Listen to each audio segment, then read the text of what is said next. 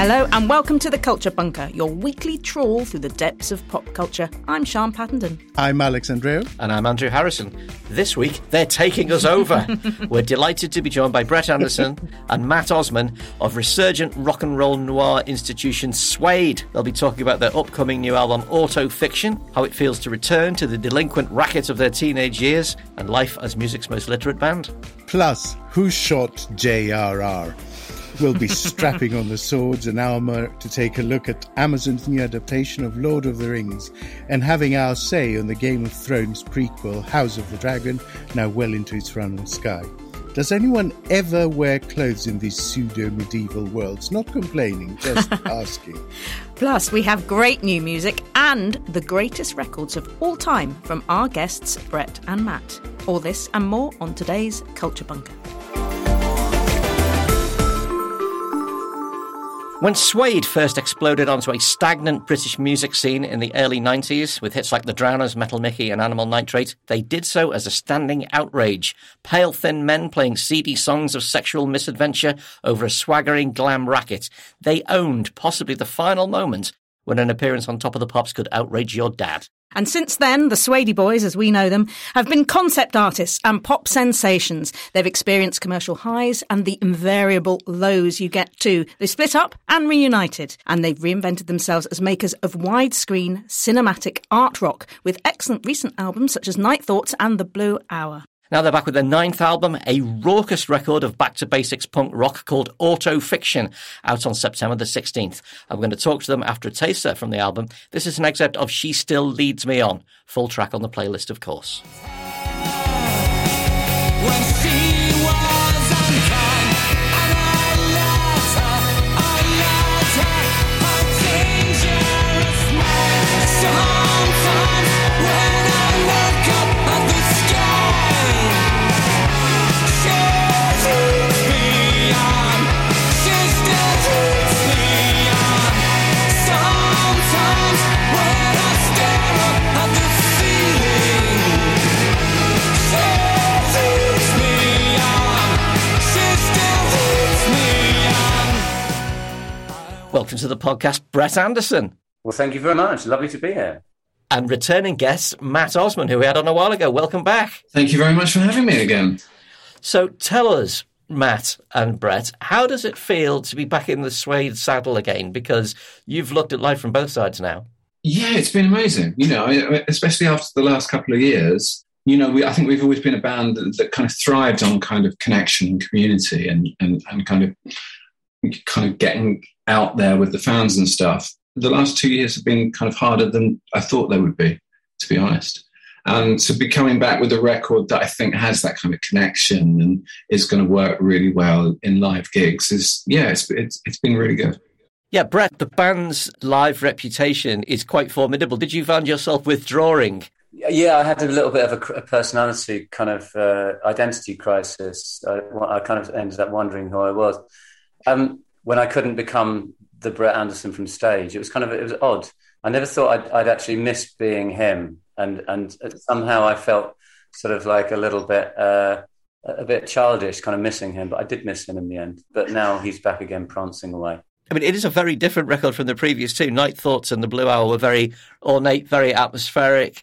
Songs bled and fed into one another. It was almost kind of dreamlike. This is heads down punk rock, isn't it?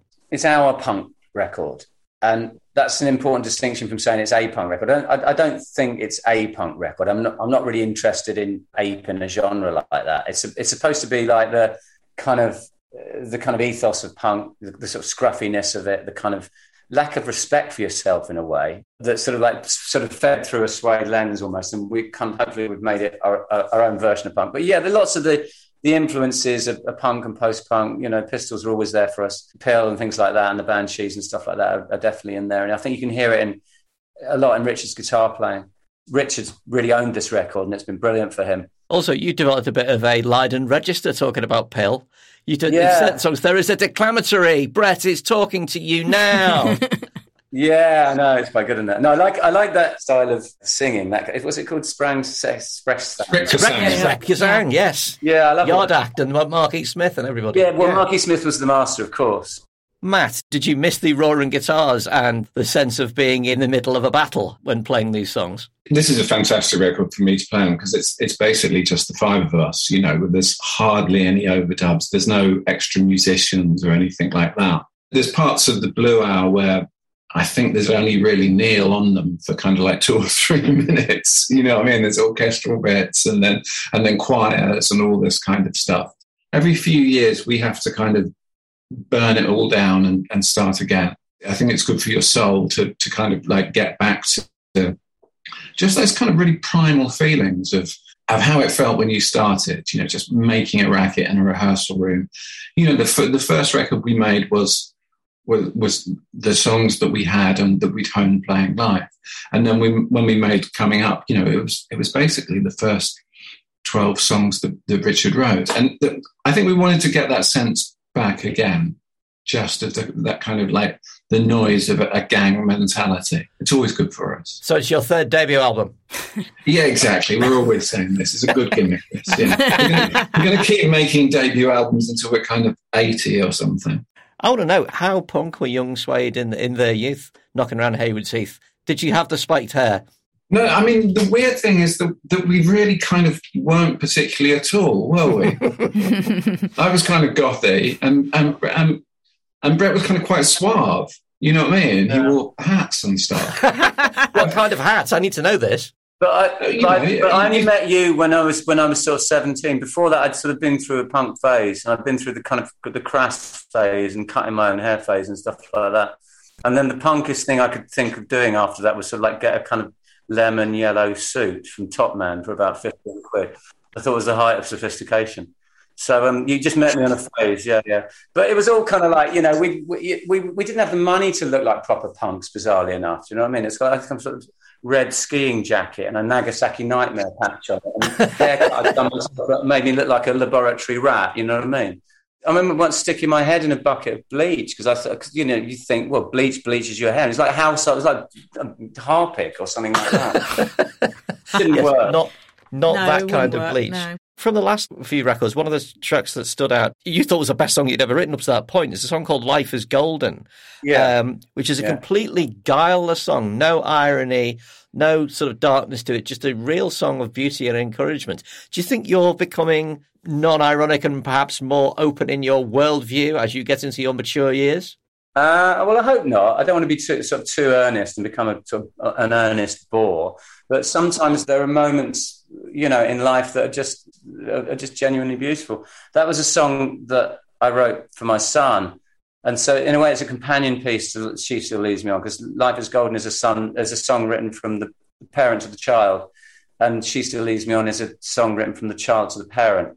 So I think of them as almost like kind of brethren. I'm kind of proud of both of the songs. But yeah, I think sometimes earnestness can be all right. It's quite a nice arc, though, isn't it, to go from life is sleazy and disgusting and horrible in your youth to, you know, as you get older, actually it's beautiful and lovely and wonderful. Yeah, but again, when I'm writing about family now, the last thing I want to do is sort of like romanticize it. You know, I always try and look for the kind of the anxiety and the darkness and these sorts of things. I think it's okay to be a parent or a husband or whatever that doesn't bring the darkness into your life. But as an artist, I think it's important to find those murkier points. And so the last album, The Blue Hour, was very much about the kind of anxieties of parenthood. And I wanted to write about being a parent because it was an important state for me because it was new for me. But I didn't want to write about it from the kind of like, I'm going with my son to the zoo kind of, so, you know, with that kind of model going on, because that's just dull. Do you know what I mean? I'll leave that to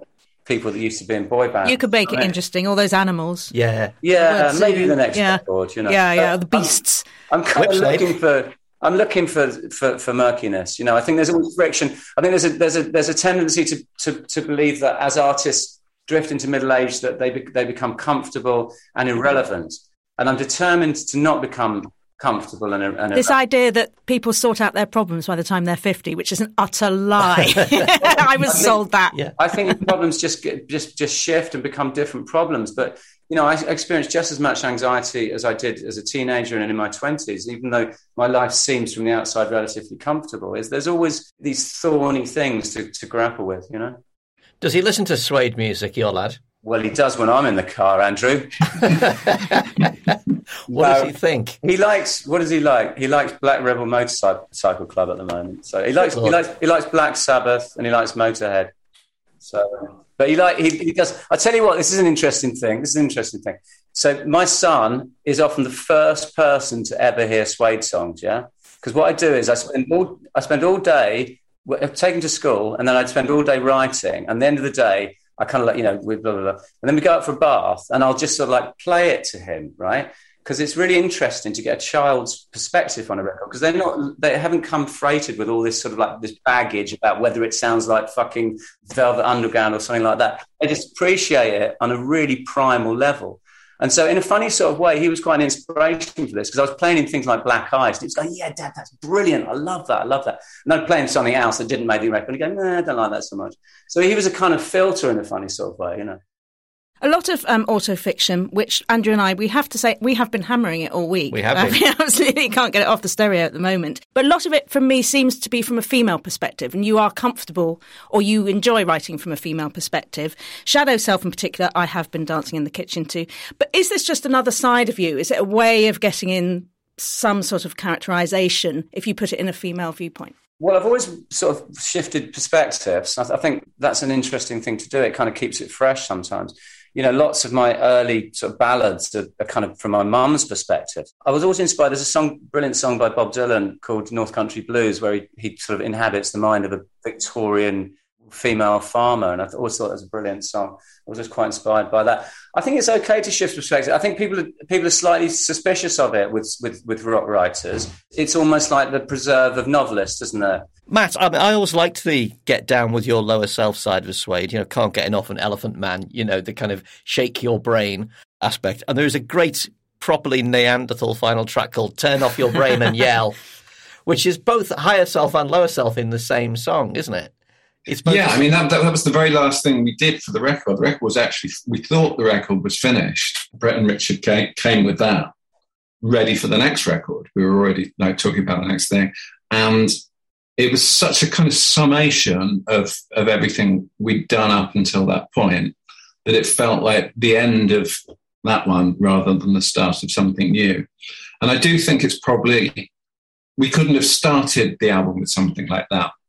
Something that was that kind of straightforward and such big gaps in terms of it's all music for the first kind of like minute and a half or something like that. Yeah, I think it's a summation of the rest of the album. It would have been a weirdly different record actually if it had the original last track on. Let's have another track from Autofiction. This is 15 again. Tell us about this. Again, we are back to our youth and our teenage years. Yeah, I mean, this is probably the sort of lightest thing on the record, and in one sense, it's supposed to be quite carefree, deliberately. So it's just about, it's supposed to be like a modernized, you make me feel so young, that kind of thing. It's like that. It's like the Frank Sinatra song. It's like a 2022 version of that. Well, if Frank Sinatra was a delinquent heavy metal teenager, he would perform from Hayward Heath. From Hayward Heath, he'd perform 15 again. Let's have a listen. He would in his kitten heels. Afternoons in bedrooms with TV bills, lying in the road and in your wills, and people think they know how you feel. 15 again. I wanna waste it now. We are staying in our hearts, and I said 15. Matt, Suede are a band with a lot of sidelines. Everybody's always making films and having other bands and, little side projects here and there. Brett's written 2 autobiographies, and we had you on the podcast last year with your novel, The Ruins, which is really good and a fantastic read. We're surprised at how well received it was, because I know you said you kind of like, I'm just going to do it to see if I can do it. And actually it went down fantastically well. Yeah, I mean, it's funny. It's one of those things that at first I thought, everyone would love the idea that a kind of a musician writing a book. And then an author friend of mine said, well, how do you feel about actors who start bands? I was kind of like, oh, God. And you sort of, but basically that's what you are. To us writers, you're Johnny Depp. I kind of love doing it. You know, it's so different from music. The funny thing is, having spent the last 2 years writing another novel, it does drive you a bit mental, though. You know, I see why authors drink, because they spend all day in their own heads. It was such a relief getting into the studio and doing the Suede record, and just having immediate feedback in every sense of building something really quickly, and kind of like being able to be a bit more kind of straightforward about how you work. Well, The Ruins is a fantastically intricate book and like incredibly plotted, full of loads of themes. It is essentially a Dogman star of a novel. Maybe you should just try an autofiction of a novel and just bang it out. That's a really good idea, actually. That's good. Yeah, I could just do it. I'm not sure what a kind of autofiction novel would be. It'd be a novella, maybe. An incredibly violent novella. I feel like you've just given me homework, actually. That's a great idea. You missed a golden moment in book promotion when the last time I ran into Brett was in Kensington, and we were on the other side of the road waving at each other, and I was waving my copy of your book at him going, "This is great, isn't it?" And Brett produced from his bag his copy of your book and went, "Yes, it's great." And that could have been the advert, couldn't it? We thought it was like an advert, just like get random people to wander around town waving your book, and they're going, "This is really good, you should read it." You know, the motivation. That's actually, I mean, proper word of mouth. Get everyone on the tube kind of going, "Oh, you're reading it too." Yeah, it was kind of shout of mouth more than anything. Yeah. Now, I want to ask you, are you and your brother Richard competitive on the writing front? You know, you've written a book. Oh God, I'm going to do one now. Hopefully not, seeing as he sold 1 million copies in kind of 6 months. What makes the Osmonds such a creative bunch? God knows, because I mean, no one in our family is at all. You know what I mean? My grandfather was a policeman. My parents were a teacher and a businessman. I mean, we didn't really have records at home. My mum reads a lot, but God knows. I think just a desire to show off. I keep trying to think that it might be something, deeper than that. But the fact that we both kind of appear in public a lot I think it's just that. So the same impulse that drives a band, essentially. I think so. Yeah. I mean, it changes though, doesn't it? I think, when you start a band to be heard and to kind of, for people to look at you and people to be interested in you, you know what I mean? It's just a way of getting attention as much as anything else. And it's only when you get older and you've done a few albums that it shifts, and what's important is that you reach people and that you move people. I think most people start it from selfish motives and end up doing it for more kind of altruistic motives. Nowadays, the things that I love is when I hear someone whose life has been soundtracked by what we've done. People who get married to our music or had their first kiss to our music. That kind of privilege of being woven into other people's lives is an incredible thing. But that's not why I started doing that. I wasn't that deep a person at all. Yeah, that came later. When people go and see Suede, we were astounded, and the crowd, your glorious crowd who are just super fanatic, sort of feed off your energy, you feed off them. Are you surprised sometimes by how much you end up flinging yourself on stage and around? Does something take over you when you're performing live? Oh God, no, absolutely. It takes me over. The persona takes me over, definitely.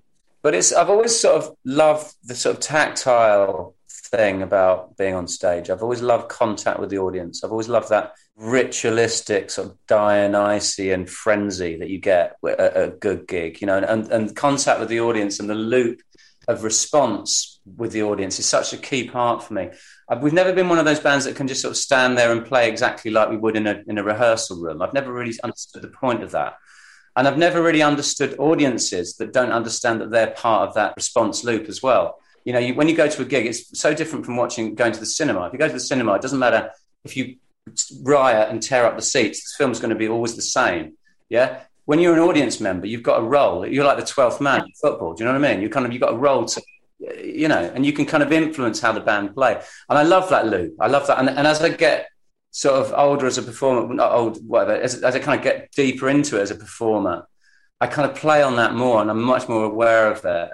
I hate when we play big festivals in, I don't know, Europe or whatever, and there's like a huge pit this huge chasm between the band and the audience. It's like, oh, fuck off, you know what I mean? I want to get to the front row. I want to touch them. And, it's very important for me, You know, you mentioned that you'd sort of missed Brett from Suede when it was lockdown. Is it difficult to turn Brett from Suede off after a performance or after those sorts of things? And how do you do that? There's a sort of little weird sort of window of where it's like kind of, you can't, if you're a diver, you can't come up to the surface too quickly sort of thing. You need like 20 minutes to decompress sort of thing. But yeah, I mean, Brett from Suede and me are two very different people now. And increasingly as I get older, they separate further and further, which is kind of the way it should be, really. If I was still kind of Brett from Suede when I was doing the school run, I'd be faintly ridiculous. So, I like to think that I've evolved a bit as a person in the last 30 years, but maybe not. I like the idea of Brett from Suede on the school run, just flinging himself out of the car, standing on top, going, "Have you got your dinner stuff? I've forgotten your apple. I can't hear you." You've got to do it. At one point, you've got to do it. This would be a Reeves and Mortimer sketch. I'm just going to go and slap in my ass. I'm just going to go to pick up, slapping my bum with a microphone, Yeah.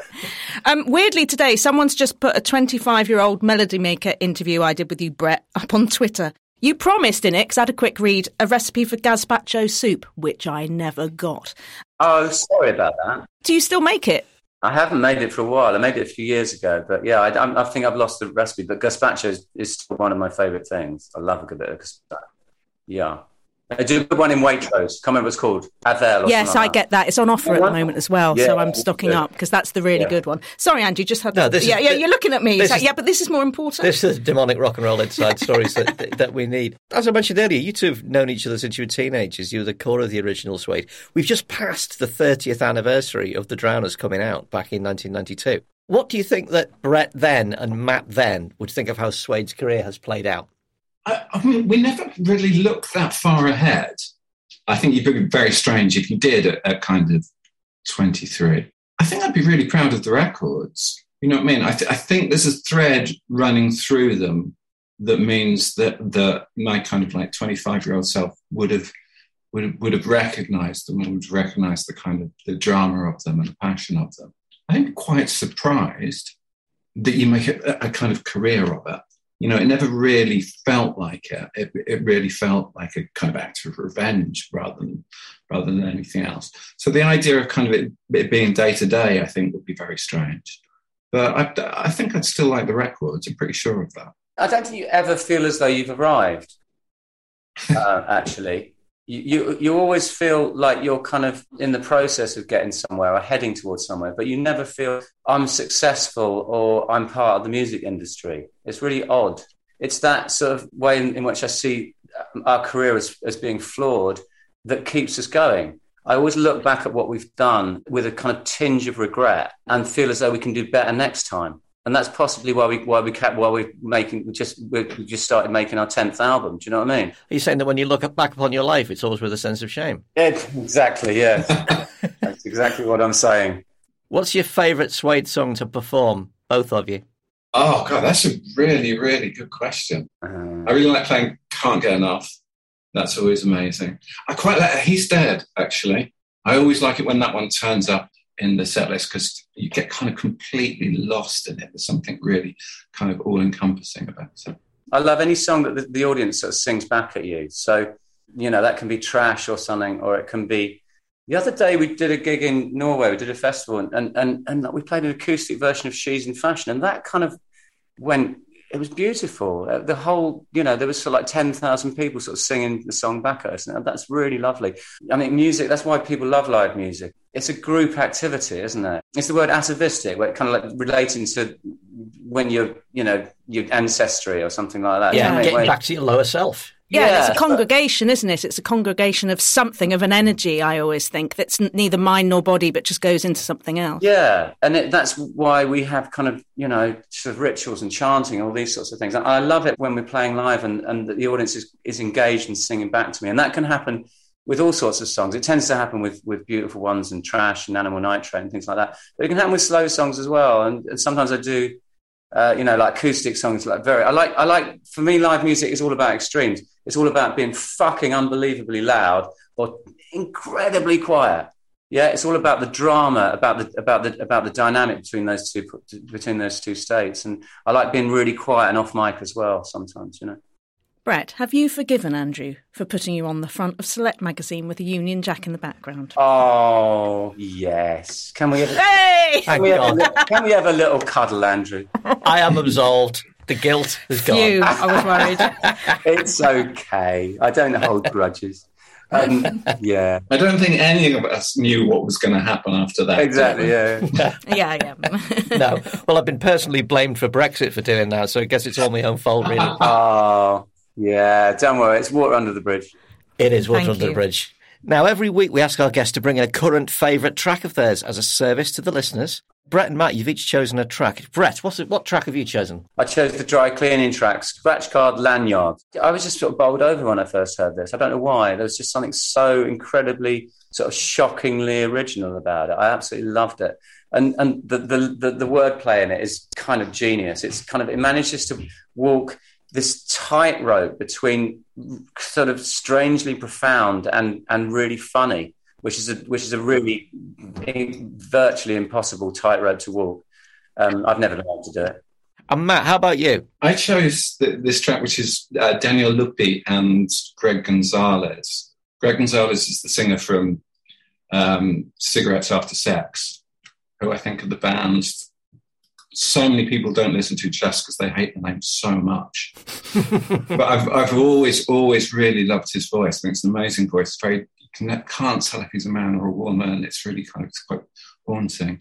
And he's done this track with Daniel Lupi. I don't know if you know him. He's an Italian film composer who's done these 3 amazing albums, which are kind of like homages to Italian film music of the 50s and 60s and 70s. And the middle one, Roma, is amazing. It's really, really beautiful. It's kind of like Virgin Suicides era Air, that kind of thing.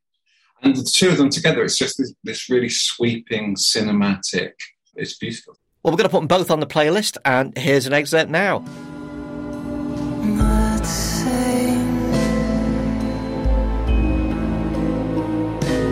Let's song every word. You never sang. You never loved in the way you wanted.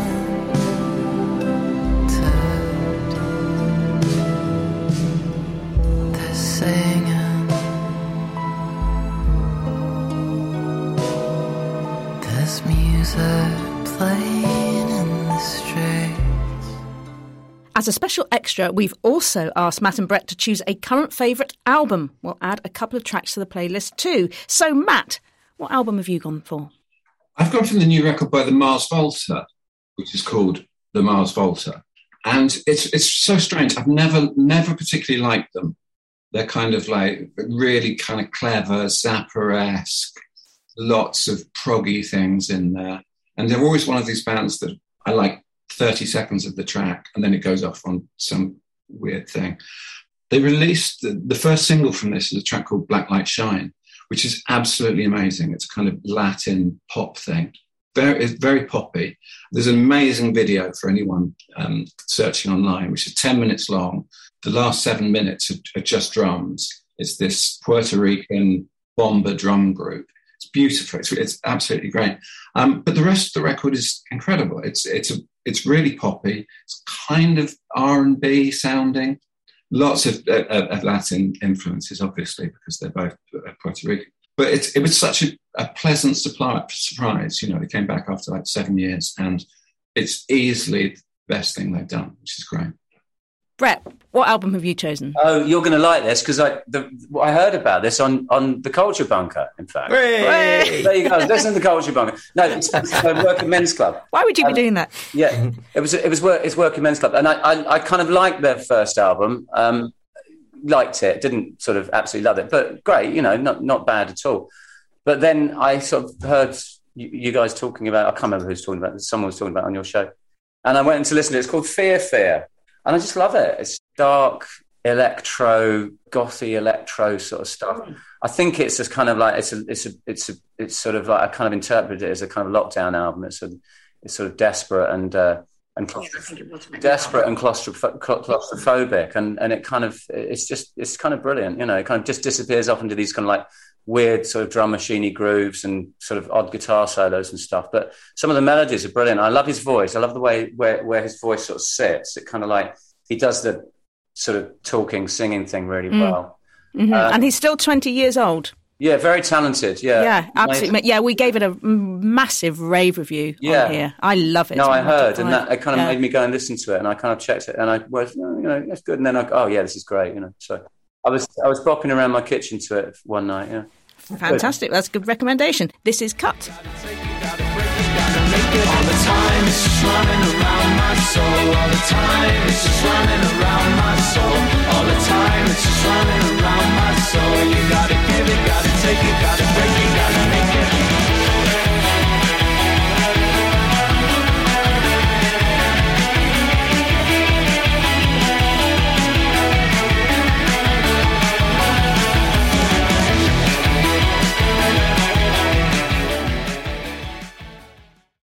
House of the Dragon is probably the most hotly anticipated ever TV prequel, at least among my circle of geeks. Not since season 3 of Succession have I been more curious about a thing. And interestingly, House of the Dragon is all about succession. Set roughly 2 centuries before Game of Thrones, it charts the fall from power of the Targaryen dynasty, Daenerys' ancestors, the very family who united the realms using the might of dragons. 2 episodes have screened already on Sky Atlantic. Let's sample a little amuse-bouche. The dream. It was clearer than a memory. And I heard the sound of thundering hooves, splintering shields and ringing swords. And I placed my heir upon the Iron Throne. And all the dragons roared as one.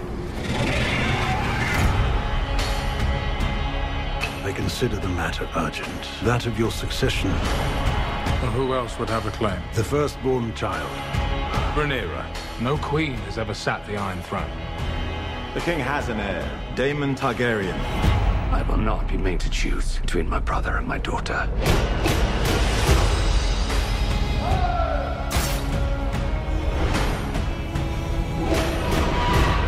Rhaenyra's succession will be challenged. Knives will come out. You are the king. Your duty is to take a new wife. I have decided to name a new heir. I'm your heir. War is afoot.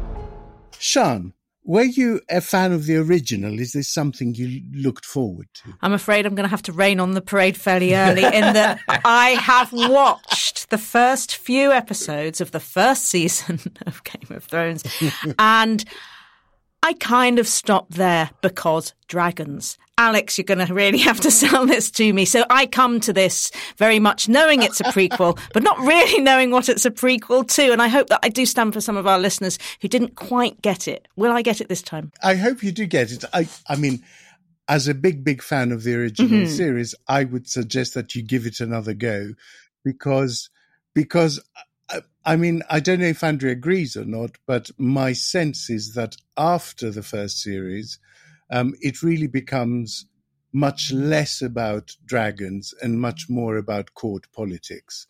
And that's the really sort of juicy and fun bit of it.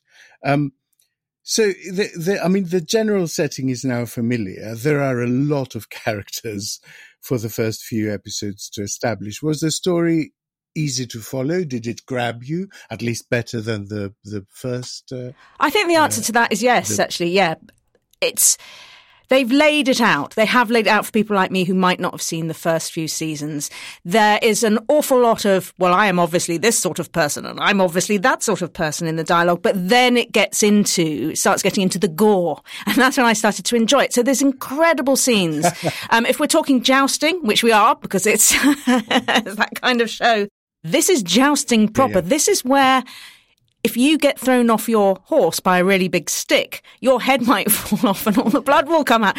And they do this amazing, I mean, not to give anything away, but someone gives birth and they juxtapose giving birth in long ago times with jousting, and there's the same amount. Because that is woman's battle. That is woman's battle. But I actually thought that was done absolutely brilliant. And that's the point where it clicked for me. And I thought, I can start to see why people enjoy this. Because this is where it does get interesting. That was the scene. Yeah, that was the scene where I started to think they're filmmakers. It's not just a soap. They have stuff to say. One of the characters says, "I'm glad I'm not a woman." I think that could be the subtitle to the entire thing. Women are explicitly used as sort of alliance chips and royal breeding machines, but there is a sense of rebellion against that, especially by the central character, Princess Rhaenyra, played by Millie Alcock. I think she's wonderful. Is the result, do you think, an anthem to misogyny, as the first, Game of Thrones was sometimes accused of being, or is it an anthem to the strong women battling it? I think it's a good question because often, because I'm a deeply pretentious soul, I watch things and think, whose story is this? And usually there is a main character whose story it is, or sometimes it is the group. But it's very much her story, the first couple of episodes which I've seen. This is about her battle. It's seen from her point of view. And there are lots of men pontificating and lots of men telling each other how terribly important they are and then showing acts of that. But you are seeing it through her eyes and you're seeing the injustice, but also the future and what she can do. And in that, I found that really interesting. And again, as you say, that starts to take it away from soap opera into something else that's far more interesting about the psychology, about how you lead and how you lead as a woman. So I started enjoying that. Andrew, the thing that distinguished the original Game of Thrones, I think, more than anything else, was the sense that it was pushing at the limits of what is television and what is cinematic. Does House of the Dragon maintain that epic scope, or do they reel it back? I think the epic scope is now a built-in expected hygiene factor in shows as big ticket as this. What it did make me think is I remember watching Game of Thrones when it came out and the slow burn way in which it revealed itself. We tend to forget that you don't realise until the end of season 1 of Game of Thrones that magic is a thing in this world. The first season is very much horses and jousting and swords, and on the fringes is something supernatural. The world doesn't really open up until the second and third series, and what you're seeing is television stretching its legs and spreading its wings. You begin to see grand, incredible spectacle bit by bit by bit as the show develops. On this one, you're right in feet first. We are straight in. Dragons are an ever-present thing. This huge sprawl of King's Landing, incredible architecture, all of it digital. So there's no sort of slow burn build-up here because you can't do that again. You cannot repeat the sense that you are sort of slowly unpeeling the layers of this world and finding out the insanity within. That said, I think they use it phenomenally well. It does look sumptuous, beautiful, and most importantly, fully credible. But ultimately, I think what keeps this sort of fantasy series interesting is not the CGI dragons, it's not the battle scenes, splendid though they are. It is the politics, it is the dialogue, it is the performances. Is House building a sort of similar gallery of rogues, some lovable and some deliciously hateable, like Cersei and people like that? What I liked about it is that the kind of message behind the message behind the message is that history doesn't repeat, but it does rhyme. And sometimes it prepeats because this is 200 years before. So what we see is, the core characters are Paddy Considine as King Viserys Targaryen, who is a weak king trying to be a strong king, fundamentally a decent man with terrible failings that mean that perhaps he's not well suited to ruling Westeros at all. His daughter, Princess Rhaenyra, we've talked about. She's great, but there is an element in her of the flint and the ambition and the coldness that later we see in Daenerys, which turns Daenerys into a monster. Obviously, being a Doctor Who partisan, I am very here for Matt Smith as Prince Daemon. Yeah. Who is, now, having seen him in this and some of his post-Doctor Who work, I realise he is actually much better at playing a villain than he is at playing a hero. And in a sense, he very nearly played the Doctor as a villain. There was a bit of naughtiness about him. Prince Daemon is an absolute bastard in this, entirely driven by ambition, entirely driven by self, entirely driven by a burning sense of kind of malignant need for status, but also driven, frankly, by impotence, because there's a hell of a lot of talk about fathering heirs here, and Prince Daemon just seems to have a bit of a problem with just reaching the final final yard of the race, as it were. Also, a bit of a shout to Rhys Ifans as Otto Hightower, who is he's the Hand of the King. We've seen people who've been the Hand of the King before. We see in him many of the characteristics that will be echoed in later people in that position. Extremely cold, extremely distant, extremely Machiavellian. And he's good, isn't he? Because I almost didn't recognise him. I thought, that's Rhys Ifans. I thought, no, of course it's not. But I think this is, one of the roles of his life, actually, that he's come out of the comedy geek. A lot of women in the writing room, and the episodes are shared between 2 male and 2 female directors, including Claire Kilner, who directs The Alienist, which I don't know if you know. I absolutely love that series. So her name in there was a big sort of kite mark of quality for me. I started quite unsure, Sean, because, having the fondness that I have for the original, you're always apprehensive that they're just going to ruin everything. I think by episode 3 and 4, I was profoundly in love with it, actually. They do, it's very similar, but fundamentally different as well, in a weird way. They use a really different color palette and photography for scenes inside the palaces and the gardens, and scenes of what's going on outside, with a hoi polloi. And when there is a moment when the princess actually leaves the palace and goes out in the city, and the clash of those, that beautiful pastel rosy life and the grit and dirt of the outside is absolutely wonderful. I thought the dialogue was incredibly different to the original, to the point that I think for the first half hour it grated with me, because I really loved the dialogue of the original. It was modern, it was Mamet, basically, even though it was in a medieval setting. The dialogue in this is a lot more Jane Austen-esque, a lot more polite and roundabout and florid and Shakespearean at times. And then, as it went on, I realized it was a conscious choice, because the world we see in Game of Thrones is a world where the aristocracy has basically been overthrown and there's clans feuding for power, while this is firmly in an era where the aristocracy is absolutely Marie Antoinetting it. I think it was a conscious choice. And once that clicked in my head, I began to really love it.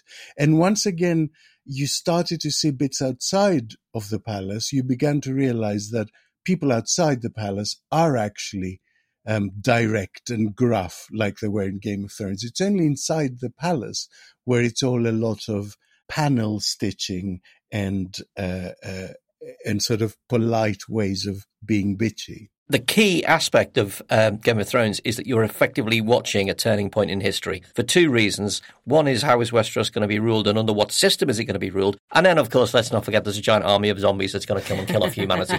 That old thing. With House of the Dragon, I don't yet get the same sense that you're looking at a turning point in history. You're not looking at a hinge in history. What you're looking at is people playing out the rules and the mores of this moment in history. That said, I'm only 4 episodes in, and I'm not entirely sure how it's heading. At the moment, we're looking at, will dreadful Prince Daemon get his way? But there are other things lurking around the edges which may begin the sort of slow downfall of the hereditary monarchy, which brings us to the place that we're in Game of Thrones, where, as you say, it's all up in the air and it's all to play for. The disease, physical and mental, that comes from inbreeding, that's really heavily peppered in there. Effectively, it's basically setting up, instead of the different houses, that battled it out in Game of Thrones, it's setting up the different branches of the Targaryen family that I suspect are going to end up battling it in this. I was quite taken with it. A mixture of relief that they didn't sort of ruin it, and relief that it's not the same. It is very different. It has its own identity, but it's also very simpatico to the thing that I love. It's going to do well, isn't it? Yeah, big thumbs And up. I do not in any way mind this kind of criticism that apparently, we know what's going to happen, so what's the point? No, we don't know what's going to happen, but more importantly, we don't know how it's going to happen. I was going to say, it's all about the how, isn't it, TV now? You know, how's it going to happen? Why is it going to happen? Who's it going to happen to? We know that by the time Game of Thrones begins, there's, 2 Targaryens left. What is going to be the route that takes us there? Yeah. And who's going to actuate that? I suspect Prince Daemon is going to turn out to be the agent of the destruction of his own house and an entire world. Who knows? Could look likely. Looks a bit that way, I would suggest.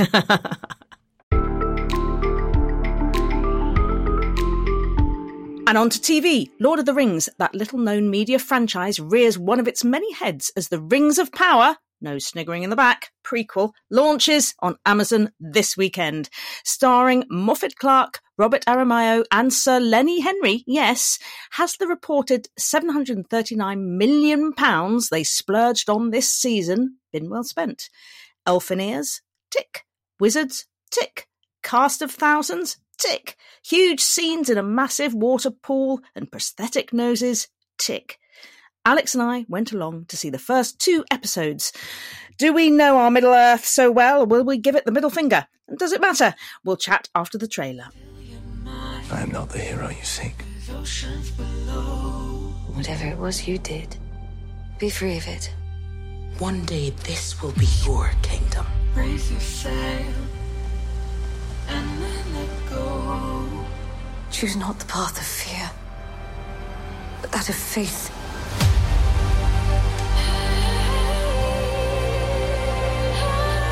One thing we can do, better than any creature in all Middle-earth, we stay true to each other with our hearts even bigger than our feet.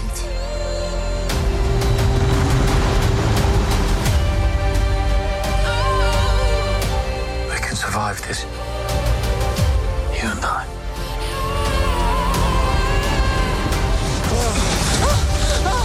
Commander! Wait! No! We keep moving! Why do you keep fighting? There is a tempest in me.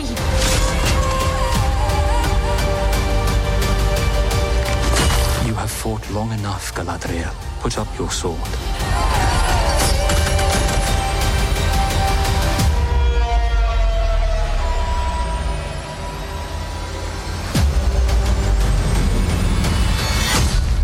Without it, what am I to be?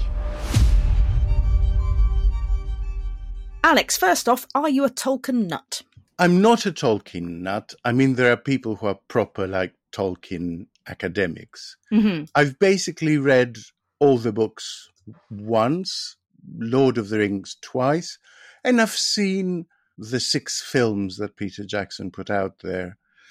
And I think I may have seen the animated series that was knocking about in the 80s. That is quite a lot, though, to a layperson. Well, I mean, I feel that is a lot. Well, look, I mean, the person who was teaching me English in Greek was a Tolkien nut. Mm-hmm. So they were part of our sort of reading list. And also, when I was a teenager and probably too late into my 20s, I was a very avid tabletop role-playing person. So, okay. Advanced Dungeons and Dragons and that sort of thing. And all of it is basically based on Tolkien. The different classes that are described, that your character can be, the different professions, the different attributes they have, the way they go up levels, everything is based around this world of Middle-earth. So I have a good knowledge of it, as it were, but I'm not. So if you asked me what are the differences between what we watched and the books, I couldn't tell you. But I understand the environment and the language quite well, if that makes sense. Yes, and this also means presumably you have something invested. You want to see something good come out of this because you've obviously put in the hours previously. Why do you think that Amazon are making a prequel, which is the obvious question, but it is why? And do the characters chime with what we later see in the Lord of the Rings trilogy? So I think the reason they're making a prequel is because they want to, first of all, because these stories haven't been told before. So what happened was Tolkien wrote The Hobbit. Mm-hmm. And then because that was so hugely successful, his publisher asked him for a sequel. Mm-hmm. And he went to his publisher with, if I remember correctly, The Tales of the Silmarillion, mm-hmm. which ended up only being published posthumously. Because his editor rejected it. He thought it was too niche, too Celtic, too mm-hmm. Mythological, basically, and didn't have enough of a narrative spine. And so Tolkien went away and came back with The Lord of the Rings. And there are also some unfinished stories that were published posthumously. A lot of this comes, yes, from The Lord of the Rings, yes, from The Hobbit, but the mythology, as it were, the origin stories of all the people that we see later on come from places like the Silmarillion and his unfinished tales. Mm-hmm. So to me, it was quite natural to make a prequel because it is stuff that no one has seen on screen before. Right. Okay. But also teasing the stuff that we know. So we see a man fall from the stars who is very confused and can't speak human tongue yet and things like that. And fans of the genre will know that this develops into a much beloved character later on. So it was a good compromise. I think it's the right choice. Mm-hmm. So first off, we see through the eyes of Galadriel, who is played by Moffat Clark. She is sort of our entry into this whole thing. She's given her mission, so to speak, when her brother dies.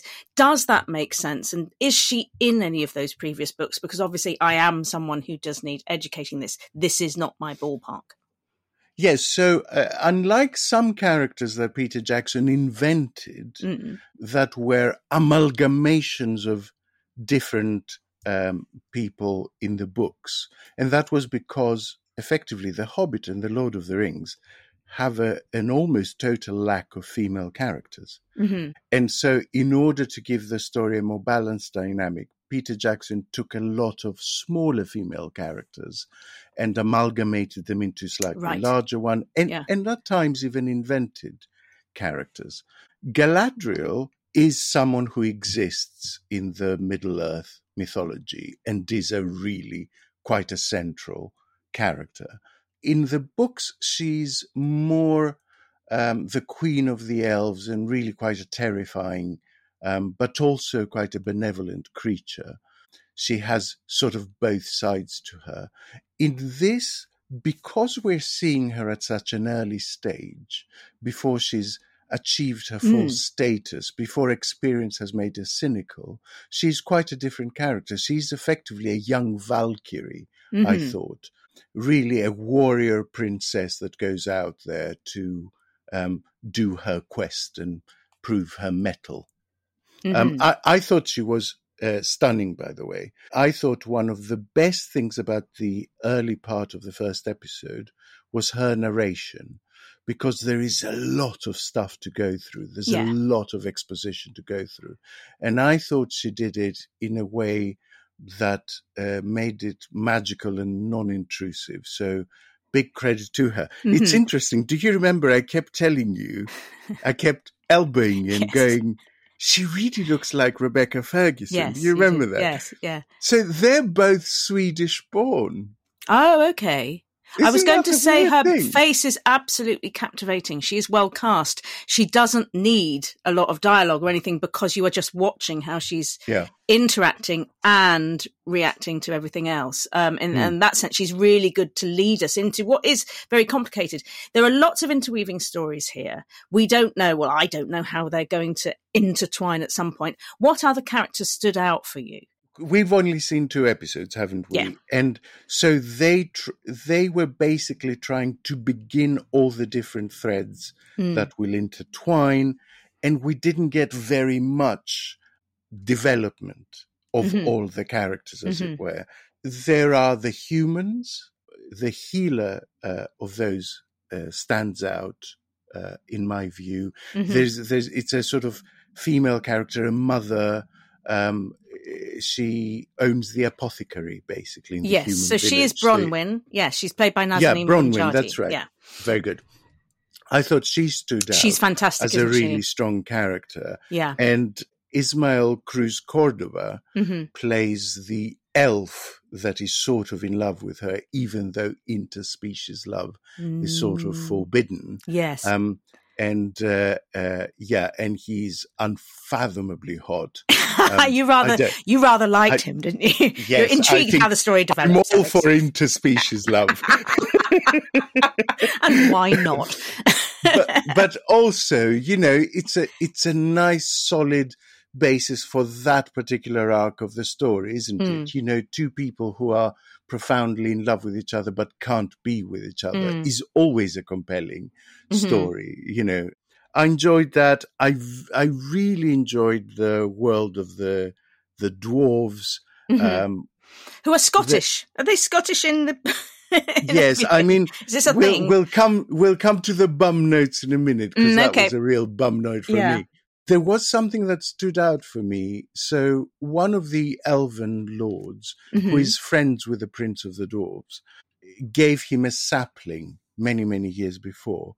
And when he goes to his house, he finds that he's planted the sapling, and the sapling is doing really well, even though the dwarves live underground. And so it's a mystery why this tree keeps growing. And it is revealed that the tree doesn't need light to grow, but it needs love to grow. And this is a household with a lot of love. And I got a little bit choked up at that point. Because there's a lovely couple, that whole encounter with... Yeah. So Prince Durin is who you're talking about. He's married to Princess Disa. And they are the happy couple of the series. There is always one, isn't it? But there is something about their chemistry, isn't there? I just thought that she's fantastic. And Princess Disa. She's There's something about her. Isn't she? She's great. I wanted much more of her. And as a little treat, at the end of the 2 episodes we saw at the screening, they gave us a teaser for the rest of the series. And it is quite clear that she features very heavily, which I'm really pleased about, because she's really engaging and it's a proper powerhouse performance. Early doors, I was incredibly impressed with what I saw. I mean, it's very much a put the money on the screen project, isn't it? Absolutely. In a good way. I mean, I watched the budget, I felt, for the first 60 minutes because I didn't really quite know what was going on, and the elfin ears were getting on my nerves slightly. Yes, I mean, it is at times overwhelming to be exposed to this huge universe, but I just thought the cinematography was splendid, the artistic direction was out of this world. I thought I saw the influence of 3D printing, Okay. There were times when I thought every piece of armor, every bit of furniture, every column, everything was carved so intricately, which is so important to the older worlds, like the elven worlds, because they live for thousands and thousands of years. And I just thought that added real detail and depth and made everything look incredibly beautiful. The attention to detail is worth a second viewing on its own. I think this will please Tolkien fans a lot, and I think it will be a hit with audiences too. Do you think? Because fans epic. will like it. Yeah, it's epic. It just it's fantasy, isn't it? I was going to ask. I mean, we've had this huge rebirth of the fantasy genre. That is no underestimate, because we're also talking Game of Thrones, aren't we, as well? What was derided a few decades ago is really big bucks again. Are we also petrified of the real world that we need to seek this solace? Yeah, I mean, to a certain extent, yes. There is definitely a resurgence of the fantasy genre. I'm not sure it ever really went away, because a resurgence would imply that 10 years ago it wasn't there.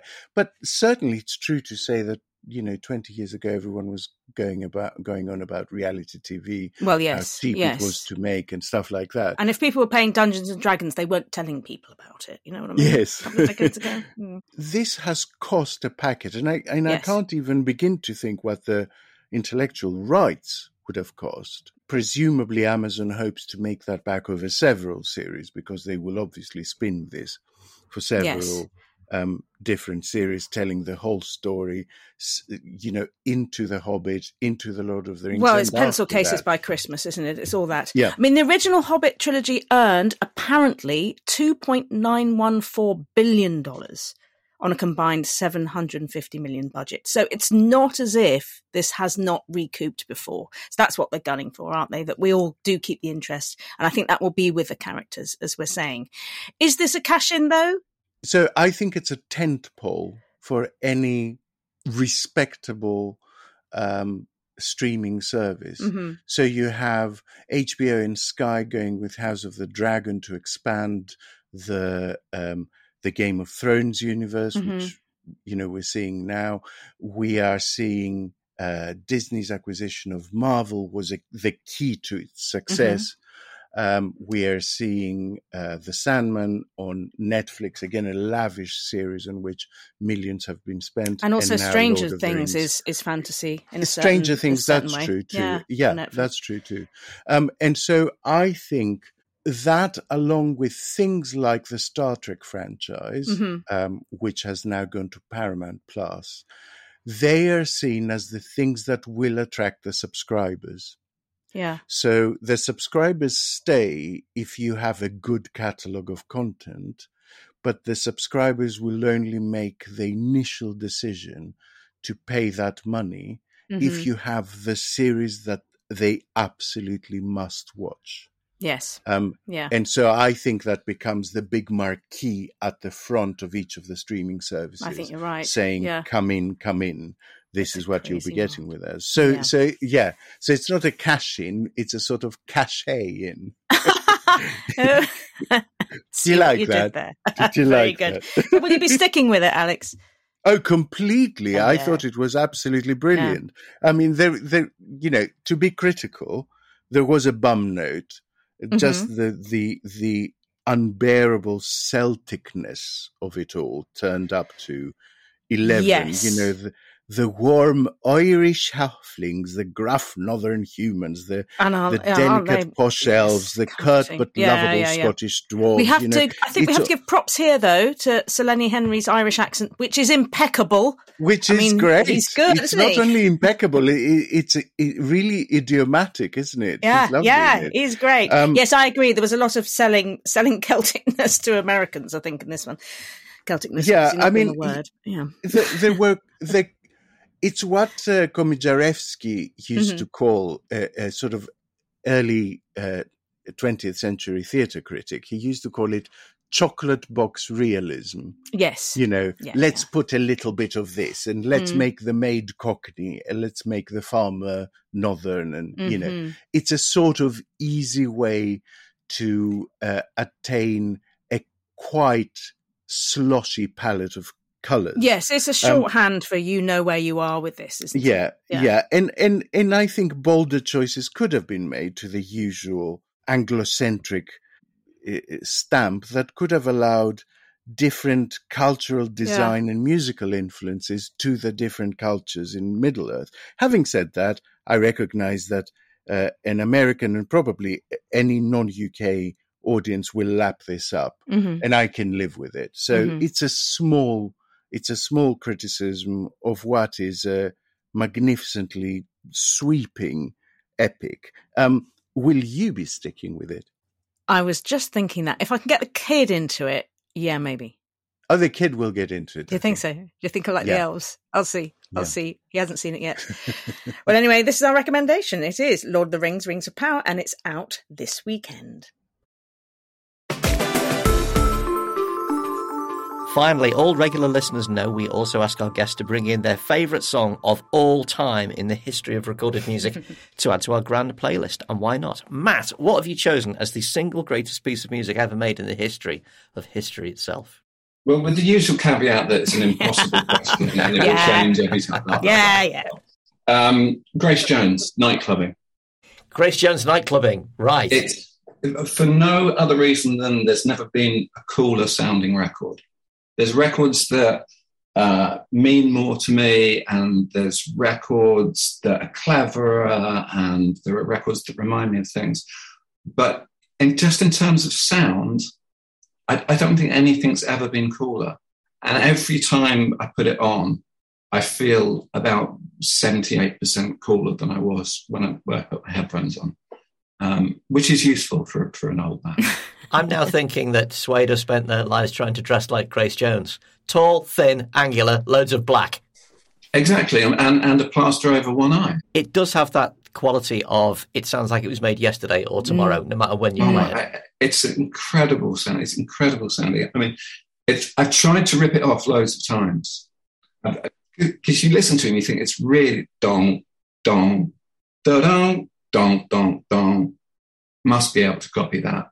But there's something in the chemistry of Sly and Robbie and her that just, you can't do it.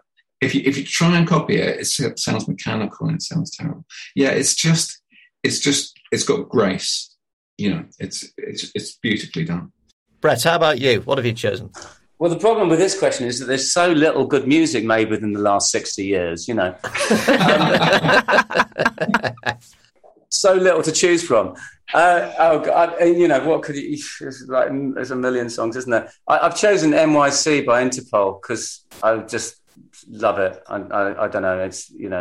I quite like the idea of choosing something that happened this century. It's an incredible song because it manages to be dirgy and uplifting at the same time. And I don't know how you do that.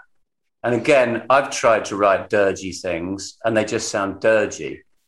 And I don't really know how they do it. And I love the guy's voice as well. I think he's one of the greatest sort of singers of the modern age, actually.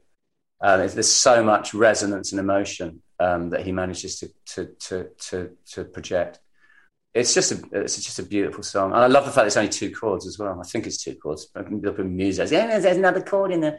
I think it's just 2 chords. It's primarily 2 chords. I think it's 2 chords. Yeah, I think it's primarily 2 chords. Yeah, I'm not. At one point, it was 2 chords.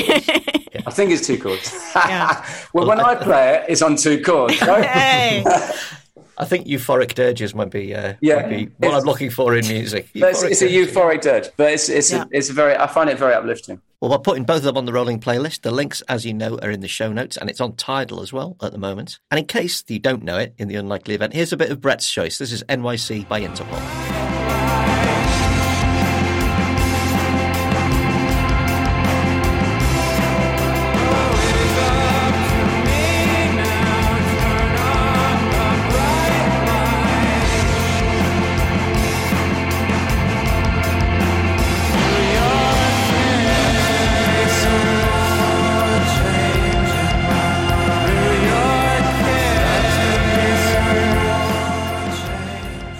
And that's the end of the podcast.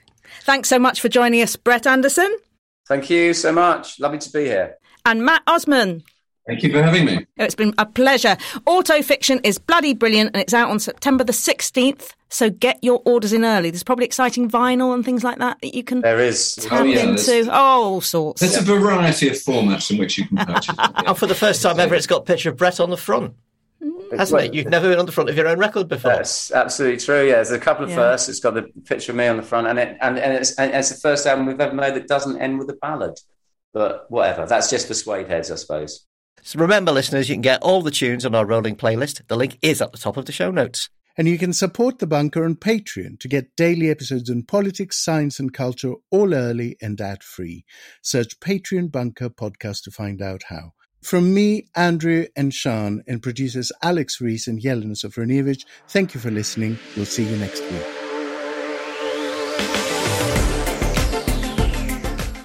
The Culture Bunker was produced and presented by Andrew Harrison, Sean Pattenden, and Alex Andreou. The producers were Jelena Sofronievich and me, Alex Rees, with assistant production from Kasia Tomasiewicz. Music by Kenny Dickinson. The Culture Bunker is a Podmasters production.